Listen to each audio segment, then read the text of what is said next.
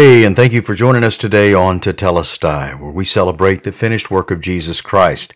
I hope that you have had a wonderful Thanksgiving holiday with your family. I hope that you got to spend time with your family and really now preparing for the rest of the year, the busy season, moving into the holidays of Christmas and then, of course, New Year's to celebrate. Again, another year we've gone around the sun, another year that we have been graced by God with His blessings and His goodness to us. And I certainly hope that over this past weekend you took time to give thanks to the Most High for all that He's done for you.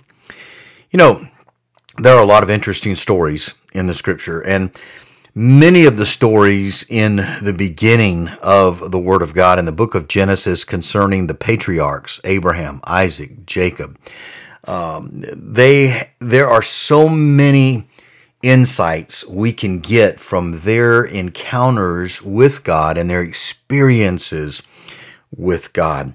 You know, as we talked about, and we will continue finishing up the series on the Torah, Moses, the Torah, and Jesus in the last days. But as we talked about, as we were doing that series, what we call the Old Testament, the Tanakh, the Torah, the prophets, the writings, they all, according to the New Testament, were there pointing to the Messiah, to Jesus, and many times to our walk with God in this walk of faith. And Paul references that, particularly in the book of 1 Corinthians, and how that even Israel's walking with God and her journeying with God, the things that happened to them happened as examples for us. Some of them positive, but many of them negative, of things we need to avoid and not do in our lives. Well, there is a story concerning the patriarch Jacob. You remember the supplanter? That's what his name meant. His name meant deceiver or supplanter. You remember he stole his brother Esau's birthright. He also stole his blessing, and he got the blessing from Isaac in a very underhanded, crafty way. After that transpired, he fled for his life. His mom sent him away, and he eventually ended up in the land of his fathers, and he there met a beautiful young lady that he fell in love with, Rachel, and her father Laban tricked him on the night of his wedding after he'd worked 7 years for Rachel, gave him Leah, and then Jacob had to work again for Rachel. He had two wives, Rachel and Leah. And of course, Leah was very, very productive, giving him many sons. Rachel was barren, but finally God heard her voice and gave her children. And you remember that Jacob decided to go back to the land of Abraham, back to the promised land, the land that God had promised to give to them. And he was going to meet his brother. He was ready to make peace. God had prospered Jacob in so many ways in the land where he was working for Laban. He had given him flocks and cows and camels. Everything Jacob's hand touched turned to gold. It was blessed. And anyway, he was going back. He was going to meet with his brother Esau. He wanted to make peace, and he had all these gifts he was going to give to Esau. Well, you remember in Genesis 32, the night before, and he found out Esau was coming with about 400 men, so he was a little worried. He was thinking Esau's coming for revenge. He's coming for my head. When in reality, that wasn't the case, but nonetheless, he was frightened. And he split up his camp. He put some in one direction and another in another direction, and he was just hoping to somehow forestall the vengeance of Esau.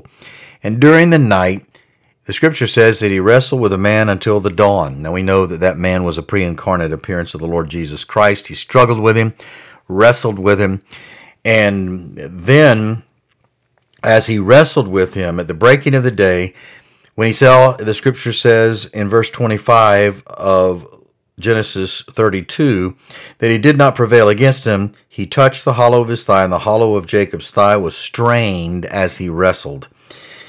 Then he said, this is the Lord saying, let me go, for the day breaks. But Jacob said, I will not let you go unless you bless me. So he said to him, well, what's your name? And he said, Jacob. Then he said to him, Your name will no longer be called Jacob, but Israel, for you have striven with God and with men and have prevailed. Then Jacob asked, saying, Please tell me your name. But he said, Why is it that you ask what my name is? And he blessed him there. Of course, Jacob called it a place Peniel because he said, I've seen the face of God. There's a lot of interesting things in this story. Only a couple that I want to draw your attention to today and as well as probably tomorrow. One of the things is this. Jacob, when he was struggling, he clung to God and refused to let him go unless God blessed him. And God then asked him this question, What's your name? And Jacob answered, It's Jacob. And of course, that means supplanter or deceiver. But then the Lord said, No, your name now will no longer be called Jacob. You're not going to be a deceiver. You're not going to be a supplanter. Now you're going to be called Israel, because you have striven with God and with men and have prevailed. Israel literally means God's fighter, one who has struggled and wrestled with God, and as we saw, one who has prevailed. He has prevailed with God. It's interesting that in this story, Jacob's thigh, his hip, is put out of socket pretty much. He's injured by a touch from the Lord. And he's going to go the rest of his life limping. He's going to go back limping. He's going to limp for the rest of his life. Now, what's interesting is God says, What's your name? Jacob, supplanter, deceiver. And God says, No. Now your name is Israel. You're God's fighter. You're one who has prevailed with God. And the evidence of his encounter with God was a limp. Something changed about him. You see, names always represented character in the Old Testament and throughout history. They represented a person's character, who they were. Well, God says, Look, I've changed you. You're not the same man that left here years ago. You're a different man now. And you are no longer to see yourself as a supplanter or a deceiver. You are to see yourself as God's fighter. You are to see yourself as a man who has prevailed with God. Some people say, how did God bless Jacob? I think the blessing was in the name and the new name that God gave him. Now, he had to walk with a limp. Now, here's the thing. You and I, when we become believers in the Lord Jesus Christ, we are transformed. We are changed. We are made new creations. We are not what we used to be. We become a new creature. We have been transformed. And Jesus even talks about a new name being given to us, but he definitely throughout the New Testament, in the New Covenant, tells us we have a new identity. Our identity is found in Christ, in the Messiah. Our identity, who we are, is no longer defined by the world. It is no longer defined by other people. It is no longer defined how we view ourselves in the negative sense. It is no longer defined by our experiences, our traumas. It is no longer to be defined except by one thing: God's decree, God's definition, and God's blessing upon us in making us a new creation. And like Jacob, there will be visible evidence of our encounter with God. He walked with a limp, and it was obvious to everyone something had happened to him. The same thing is true for you and I. When we have an encounter with God, and we trust the Messiah, the Lord Jesus, as our Savior, He makes us a brand new creation. We enter into the reality of this new creation. We are born from above. We are not what we used to be. His blessing of new life rests upon us, giving us a new identity and how we need to see ourselves now and forever as He sees us and as He defines us. And like Jacob's limp was a visible evidence of his encounter with God, a changed life.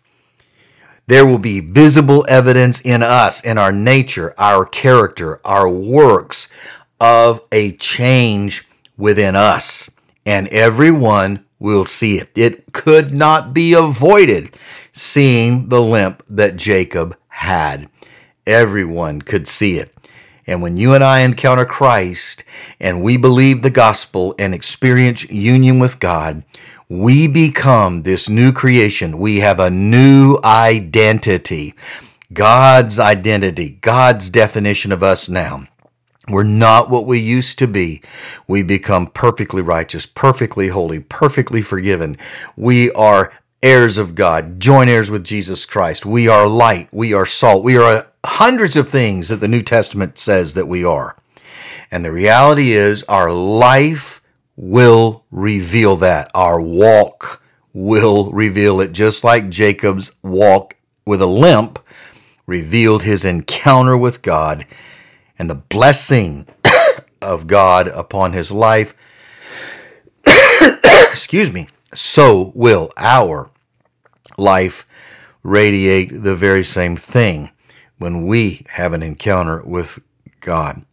Question is, are you living your life under the blessing and the reality of the blessing of God who now defines you? Are you living by God's definition of who you are, the new creation that you are? Or are you living under a deceptive definition that's not true of who you are? But again, as a man thinks in his heart, so is he. And if we believe a lie, and if we allow the enemy to define our identity, the sad thing is our walk will also reflect that. Well, we'll continue talking a little bit about this tomorrow, the life of Jacob, and what is the significance of the limp with him. May the grace and peace of the Lord Jesus Christ be yours in fullest measure. Have a blessed day.